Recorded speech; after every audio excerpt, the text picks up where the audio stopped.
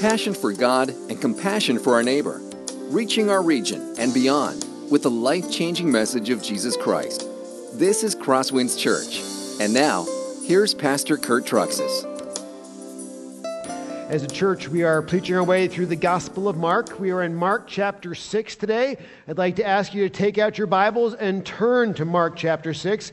This has been a very good study for us as we're preaching through the Gospel because each week it's Jesus and it's more of Jesus. And what could be better than spending every weekend with Jesus? So this is a good thing as we're working through this Gospel. We are specifically, thank you. Sorry, Stephen, just old habits. By the way, we're starting children's church today. And Stephen is in the back up there waving at me. If you are in children's church age, please go ahead and connect with Pastor Stephen. I think we have everybody, Stephen? All right. A couple more coming. Okay. I apologize for that, Stephen. It was just old habits die hard. So, all right, guys. We'll see you at the end of the service.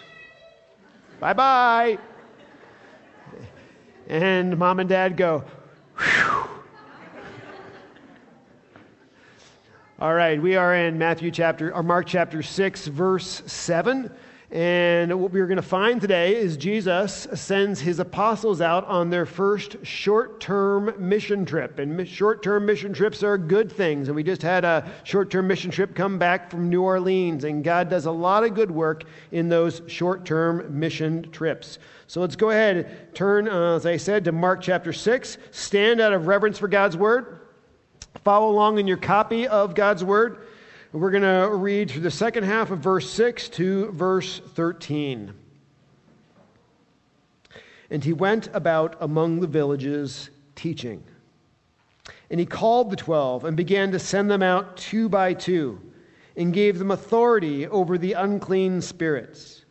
He charged them to take nothing for their journey except a staff, no bread, no bag, no money in their belts, but to wear sandals and not put on 2 tunics.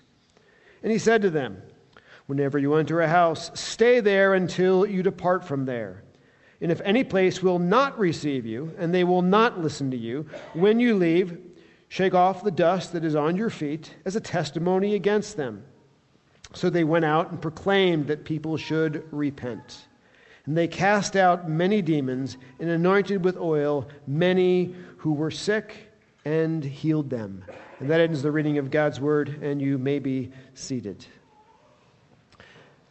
As I mentioned, this is sort of the first short-term mission trip experience we have in the Bible. And what we find in this very little section is actually a number of guiding principles for missionaries and guiding principles for ministry. And these principles are oftentimes followed later in the Bible. And these principles should be followed in missionary work and in ministry work today.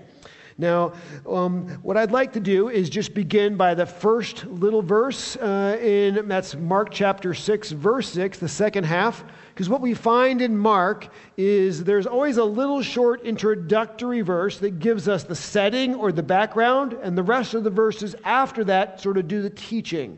So let's begin with the background verse, which is, and he went out among the villages teaching. If you're taking notes, the key word for you to circle is the word he. Jesus is the one up to this point who has done all of the preaching.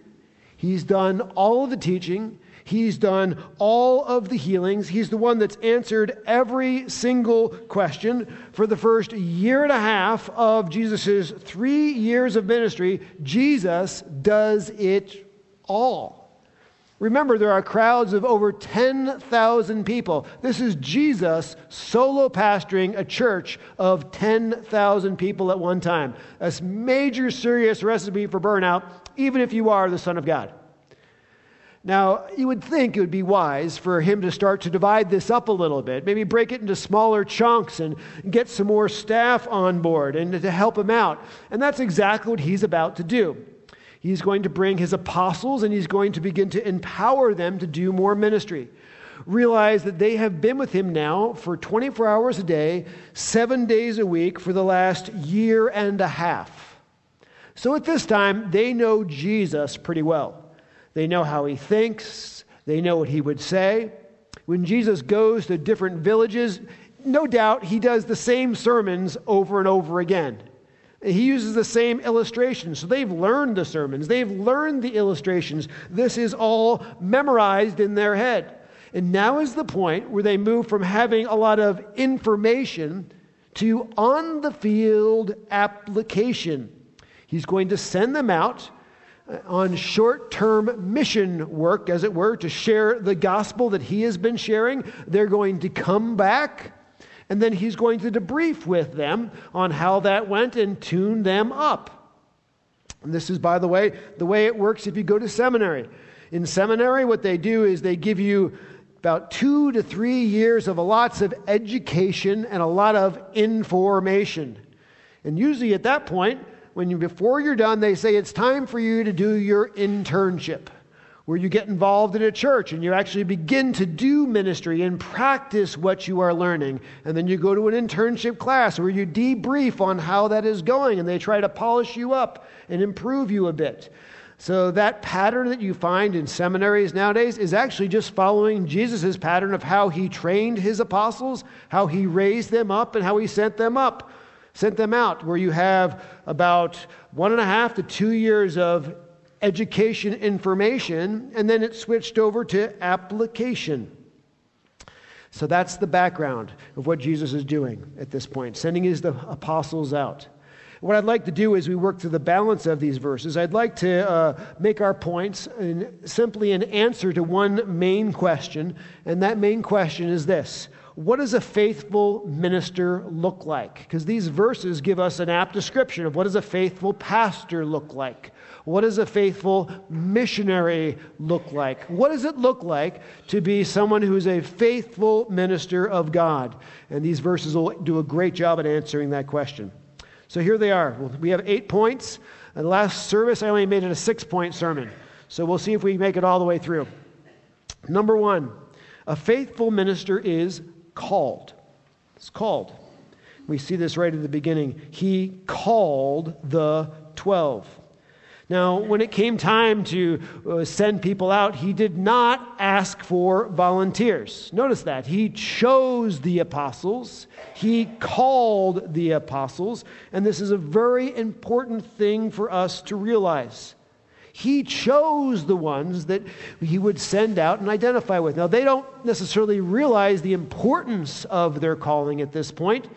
They will ultimately become the foundation of the church. They will become the new leaders of the 12 tribes of Israel. They will become the ones who write the books of the New Testament, or the New Testament books were written in close association with them. So they are hugely important people, but they were chosen by Jesus. They just didn't happen to volunteer. I want you to understand that nothing has changed about the way God works. God is still in the process of calling people into ministry. He calls people to be pastors. He calls people to be missionaries. They don't choose to be pastors and missionaries because it didn't work out for them as a Starbucks barista, and they're trying just a different job. No, honestly, God calls people. Now you wonder, how does this work? Obviously, when Jesus called his apostles, he verbally asked them and called them to follow him. So how does he call people into ministry today? This is the best way I can describe it. God places a growing sense in your heart that you can find no contentment other than to be a pastor or missionary. It's not that you can't do anything else, but you cannot find contentment doing anything else, because God has placed that burden in your heart. Years ago, when I was interviewing for different churches before I came to Crosswinds, I was interviewing at one church, and I remember the well-meaning guy in the interview committee had this question, and I've never forgotten it. He came to me and he said, if you could do anything, you can't be a pastor, but if you could do whatever you wanted to do, what would you do? And I looked at him like a dog that heard a whistle. I mean, if I could do something else, I would do something else. And it's not because I don't have any other skills. Some of you know that my undergraduate's in computer science. I used to work as a programmer for IBM. I worked as a programmer for AT&T Technologies. I have those skills, but God did not give me peace in that work. I just this constant growing sense that God kept saying to me, you need to preach the gospel. You need to open my word. You need to teach it in front of people. That is the only thing I could do that I found peace at in my heart. And it was God calling me into ministry. And there was this realization when I went into ministry, it's okay. If there's 3 people in the congregation or there's 3,000 people in the congregation, it doesn't matter. I know that what I'm supposed to do is preach the word of God to whoever you choose to give me. And that's the only place that I can find contentment. And that's the same way it works for everyone who is a good and faithful minister or missionary today. They don't do that job because they volunteered and something else didn't work out. They do that job because that's the only place that God gives them peace, because He has called them into that line of work. Number 2, what do we find? A faithful minister is not a lone ranger. Notice it says here, and he began to send them out 2 by 2. Faithful ministers do not fly solo. They always do their ministry in at least pairs. And there's very good reasons for that. Because when you're in ministry, you need support. You need protection. You need encouragement. Ministry is very hard work. So they always would go out as the dynamic duo. You have Batman and Robin. You have Paul and Barnabas. They always go out together. Now let me just translate this right across into practical life work. Oftentimes when you hear missionaries, they go out, they get sent to the field and they end up flying solo. And that is a very hard thing. Mission work is very hard work. It is lonely work. It is draining work. And when people who are missionaries find themselves flying solo on the mission field without companionship, it's a recipe for burnout and for exhaustion. But the scriptures would seem to say that they're not supposed to go to the field and completely fly solo, right? They're supposed to go to the field at least with some companionship. They should go out and go in pairs. This pairing principle doesn't just apply to missionaries and the way they should be sent into the field, but it also applies to church planters, I believe. That if someone is planting a church, oftentimes it's the one person that plants the church, and every single thing gets put on that one guy's back. And it's just far too much weight. A lot of people have a hard time doing it all solo. And the scriptures would seem to say you're not supposed to do it all solo. And I look down at even our Spencer campus, which we are very thankful for. We're about ready to celebrate the 5th anniversary of the Spencer campus, and God has been very good. But I look back and I meet with Pastor Jordan on a weekly basis, and I didn't realize the amount of work and the amount of stress that would be on his shoulders when he launched that campus, and was especially on his shoulders for the first year. And thankfully, it was a campus where we consistently worked together. And Pastor Dave, when he was on board, and now Pastor Chris, that he's on board, constantly working with Jordan, providing support and encouragement. And I meet with him once a week to provide support, encouragement, and help. And we share resources because it's too much, even at 5 years in, to can do the whole thing completely flying solo. And that's not God's plan. So faithful ministers are not lone rangers. The other thing we see is this. A faithful minister shares both parts of the gospel. Seeing in Luke chapter 9, verse 2, and he sent them out to proclaim the kingdom of God and to heal.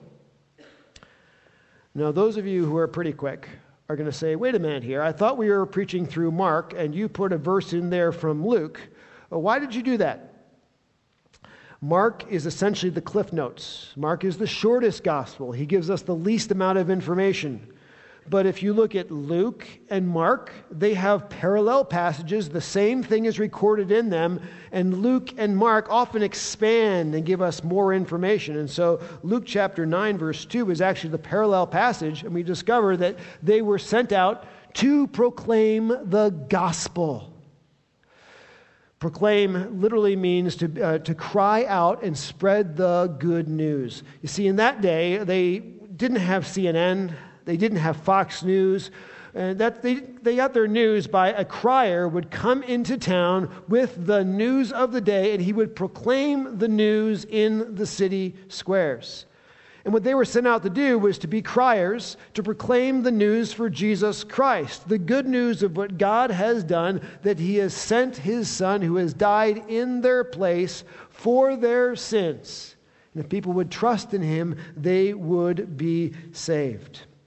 This is the news, Acts 4:12. And there is salvation in no one else, for there is no other name under heaven given among men by which we must be saved. But I want you to notice that is not the full extent of the message that they were to proclaim. They were to proclaim both parts of the gospel.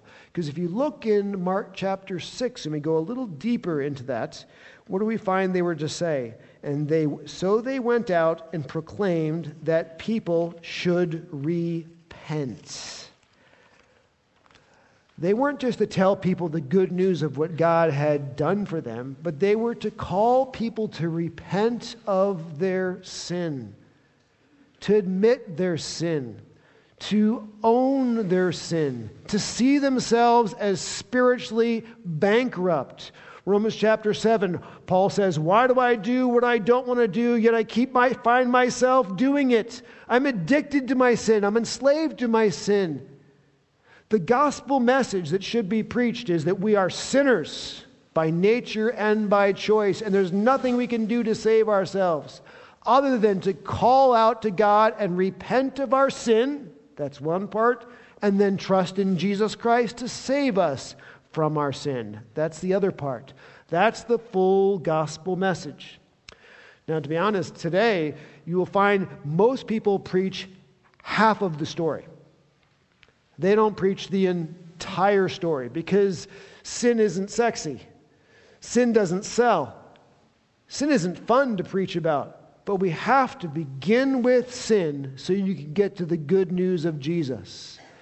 You see, if you just throw somebody a life preserver, nobody's going to grab it unless they realize they're drowning. So we have to begin with the sin. Number 4, a faithful minister, you find, shows compassion. And he gave them authority over the unclean spirits. And you say, where do you get compassion out of that? Well, let's follow along for a little bit. The key word here is the word authority.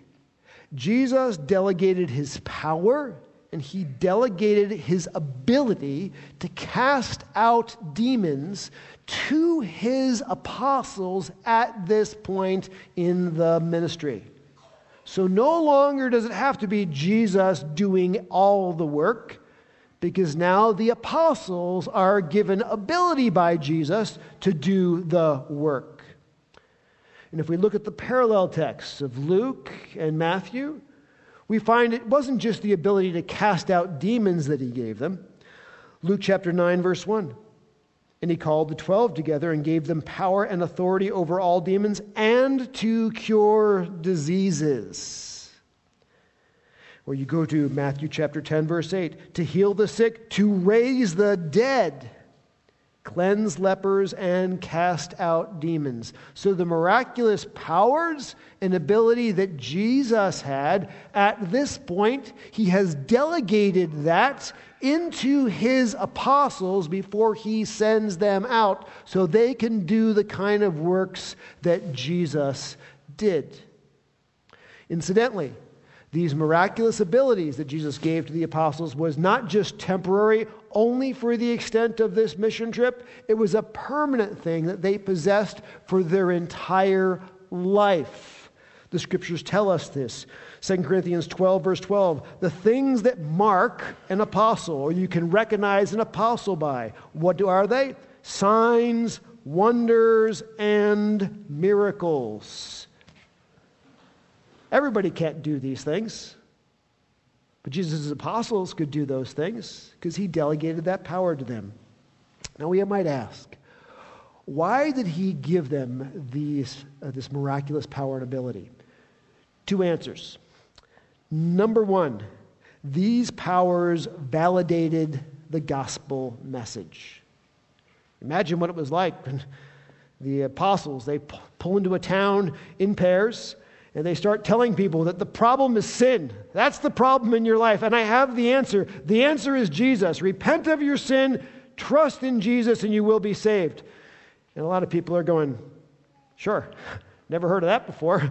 Why should I believe you?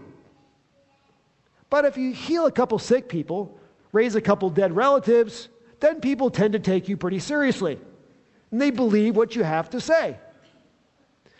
The other reason he did this, and I should point this out, is all of these miraculous signs are not random demonstrations of power. They're not random. They're all demonstrations of God's compassion on people. In other words, to demonstrate his power, Jesus didn't go, tonight I'm just going to rearrange the constellations. Or I'm going to levitate a house for a while, guys, so you can walk under it. Those are just random demonstrations of power.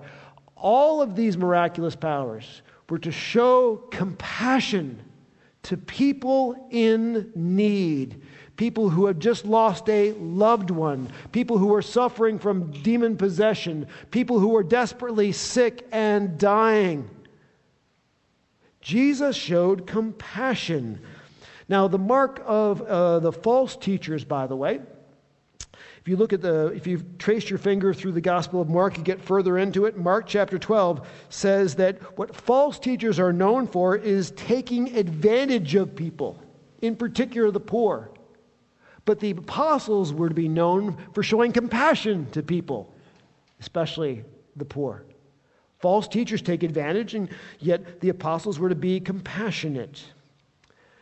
Well, Jesus' miraculous healing powers, we learned they were just limited to the apostles. They're not for everybody today. Nevertheless, the spirit of compassion that God's ministers are to have towards people is still true today. Faithful ministers and faithful pastors should be very compassionate to people, especially to people who are suffering. Now, I was just talking with some of my staff this week, trying to underscore with them the importance of of our ministry is not always information. Yes, it is information, but it's not always just that. We have to genuinely love and care for the people that God has put in Crosswinds Church. We are to lead the way in being compassionate and in showing compassion towards those in need. Now, as a pastor, do I do that perfectly? Absolutely not. I do that in a very flawed way. You guys have known me for about a decade now. You know that sometimes I fail to show compassion. And it's not because I desire that, but I just do. We all do that. Nevertheless, the charge to ministers is to lead the way in showing compassion to the people. And that we as a church should be showing compassion to one another. Number 5. A faithful minister trusts God to meet his needs. And he charged them to take nothing for their journey except a staff. No bread, no bag, no money in their belts, no credit cards, but to wear sandals and not put on 2 tunics. So the apostles, when they went on this short-term mission trip, were not allowed to bring a suitcase. They were to totally trust God to meet every single one of their needs. Why did Jesus insist on this? Remember what's going on. This is part of their training mission. There is something about training in nature that is going on here. What Jesus is trying to teach them is that they can trust God to meet all of their needs, even if they have to go without nothing for a period of time. He's teaching them the truth of Matthew 6:31 through 33. Therefore, do not be anxious, saying, what shall we eat, or what shall we drink, or what shall we wear? For the Gentiles seek after all these things, and your heavenly Father knows that you need them. But seek first the kingdom of God and his righteousness, and all these things will be added to you. Now, at first, when we read this, it sounds like this is a really bold version of church planting. Don't pray. Don't plan, don't prepare, just go. And God will provide for all of your need. Don't you trust him? I mean, taken to its logical conclusion, I shouldn't pack lunch this week. I should just wait for God to provide and see who shows up with it. Something tells me I'm going to be skinny. But that's sort of what it seems to be saying.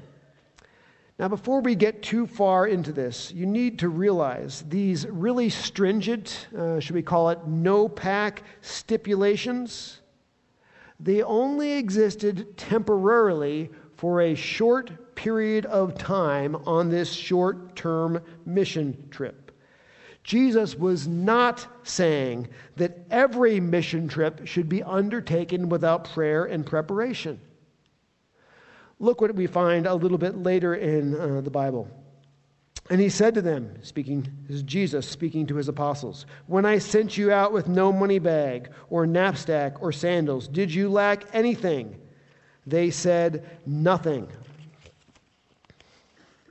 And he said to them, now let the one who has a money bag take it, and likewise a knapsack. And let the one who has no sword sell his cloak and buy one. And from that point forward, what we find is that they were to prepare and they were to plan for the mission work that they would go on. So the question becomes, what was Jesus trying to teach them in this short-term mission trip? Where they were told to bring nothing, to have nothing, and then totally ask God to provide for their needs. Here's what we find out. Jesus is putting them in a temporary time of scarcity so they would learn that they could trust God to provide for their needs in those times. By facing a temporary short-term time of scarcity in the beginning of their ministry, they would know that if they faced temporary short-term scarcity later in their ministry, that God indeed would provide for their needs. One of the best things that we can go through is each of us facing a short-term time where the bottom drops out and we have nothing. Because in those times, you start to learn to pray like no other. You start to learn to trust like no other. And you see God start to provide for you in ways you never expected. Your faith is built. Your spiritual maturity is built. What happens is like Israel in the wilderness, where you find God provides just enough manna for the day each morning as you go through those periods. And what Jesus was doing was that short-term period of scarcity at the beginning of the ministry. They would see how he would provide, so they would be confident later in ministry, where things got tough, that he would continue to provide again. He did it in the past, to do it again. Now, Cindy and I, my wife and I, we have faced some of these periods of short-term scarcity. For us, the times came when I was between work, had no paycheck coming in. And there was times where we were really desperately praying, Lord, where is the money going to come from to pay the bills? Where is the money going to come from to put food on the table, to feed the kids? And it was amazing what would happen. I remember a check showed up from an old college roommate for 4 figures, just out of the blue. In answer to our prayer, God provided the money we needed to make ends meet that week and for the rest of that month. Even when we moved here, we were in a position about 60 days prior to that. We had no money left in the bank. We were at the end. And all of a sudden, there was a change in Cindy's father's life situation. He passed away unexpectedly. Cindy discovered that he left his money into her name exclusively. And all of a sudden, we ended up here, and we had money to buy a house. Just like that. God provided in answer to prayer. Now, we look back on that, and we say, if God provided during times of scarcity in the past, we are confident that if we face times of scarcity in the future, He will come through once again. He's faithful. You see how this works? This is one of the qualities of a faithful minister. Number 6, a faithful minister is content with what God provides. And He said to them, whenever you enter a house, stay there until you depart from there. The apostles would pull into town. Most likely, the person who would accept them in the house that they would stay in was a person of average income, and an average family is where they would stay. But imagine what would happen when all of a sudden you started healing people miraculously, raising dead people. Could you imagine how popular they would become? And what would start to happen? Oh, you don't want to stay in that house. Come on over to my house. We have a hot tub. And the next person, come over to my house. We have a swimming pool. And it's really tempting to have ministry success start to become a ladder to financial success.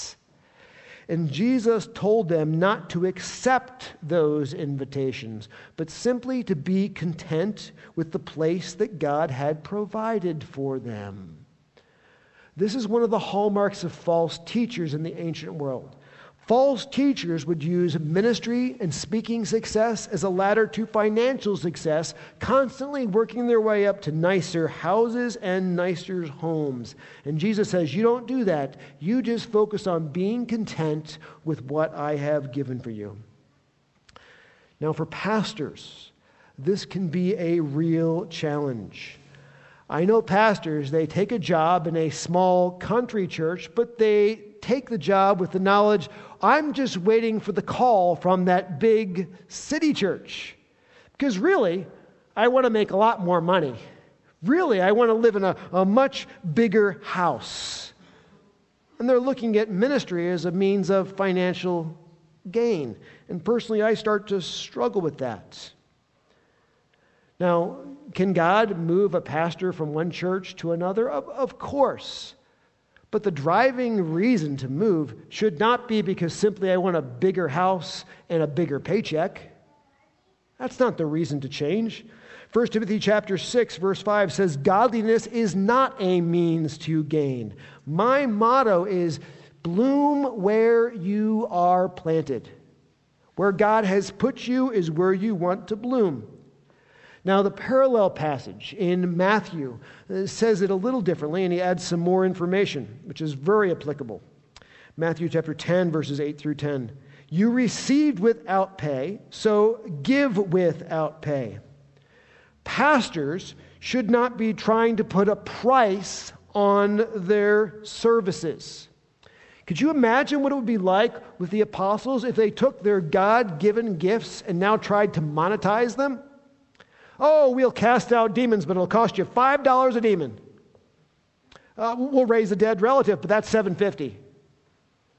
That way we have to make some money this way. But their gifts were not given to them to make money on the back of those gifts. Their gifts were given to them to show compassion for people and to share the gospel, not to get rich. And this applies to pastors and teachers today. Some pastors, sometimes you find popular pastors, they are out there trying to make a private fortune on books, on speaking engagements. Now, I'm not saying that a pastor's book should not cost money. Obviously, there's paper, there's editing, there's all kinds of work that needs to be paid for that goes into that. And I'm not saying that a workman is not worthy of his hire. That's not my point. But my point is that pastors should not be trying to use their God-given gifts to make small personal fortunes. Just as inappropriate it would be for the apostles to try and monetize their gifts, it's also inappropriate for a pastor to try and turn around and monetize his gifts simply to be rich. 1 Timothy chapter 6, verse 10 says, "For the love of money is a root of all kinds of evil. It's through this craving that some have wandered away from the faith and pierced themselves with many pangs." And I can probably say that if you just think back on some of the bigger name preachers who have become very money driven, they have ended up causing great deals of troubles and pain in their ministry because it's led them away. Now, this being said, I want to also point out that doesn't mean pastors should avoid being paid. 2 Corinthians chapter 9, verse 14, Galatians chapter 6, verse 6 says pastors should be paid, and they should be paid by their churches. But there's not to try and make a small personal fortune off the back of people or the churches of people. Number 7, I have time to make it. Good. A faithful minister is discerning where he spends his time. And if any place will not receive you, and they will not listen to you, when you leave, shake off the dust that is on your feet as a testimony against them. The assumption here is that when the apostles go into some towns, the towns will not receive them, they will not accept them, they will not embrace the gospel, they will reject the gospel. The experience that they will have in some towns will be similar to what happened to Jesus when he went into his own hometown of Nazareth, where they tried to kill him after just one sermon. Should be encouraging to know that they rejected Jesus and they reject you. It's not just you they're rejecting. And this is also reminding us about the parable of the soils, that many times the issue is not the preacher, it's the hardness of people's hearts to receive the gospel message. And he says, if you find yourself in a place where they are hard against you and they are not receiving my works, after you've been casting out demons in front of them, after you've been raising the dead in front of them, you know what you do? You just shake the dust off your feet and you move on. That is very important to understand. And this can apply to us today and for people who are pastors today. Folks, there are some churches, there are some places that can be very hard against the gospel, where they reject preachers who are trying to preach the gospel and make it very difficult. And this tells us, if you find yourself in a place where it doesn't fit, and you're not being able to get progress for the gospel ministry, you know what it's okay to do? Move on. Go someplace where the soil is acceptable to the gospel message. Don't keep casting the gospel on concrete where it never will penetrate. Maybe God will use somebody else to reach that place, but it's not you at this time. It's okay. Now, folks, I've experienced this. I've been in churches where I've preached from the Bible, like I do with you, and I've preached through that. I remember the kind of responses to those messages. Why are we always preaching from the Bible? Oh, we don't have more of these other kind of messages. I like Joel Osteen.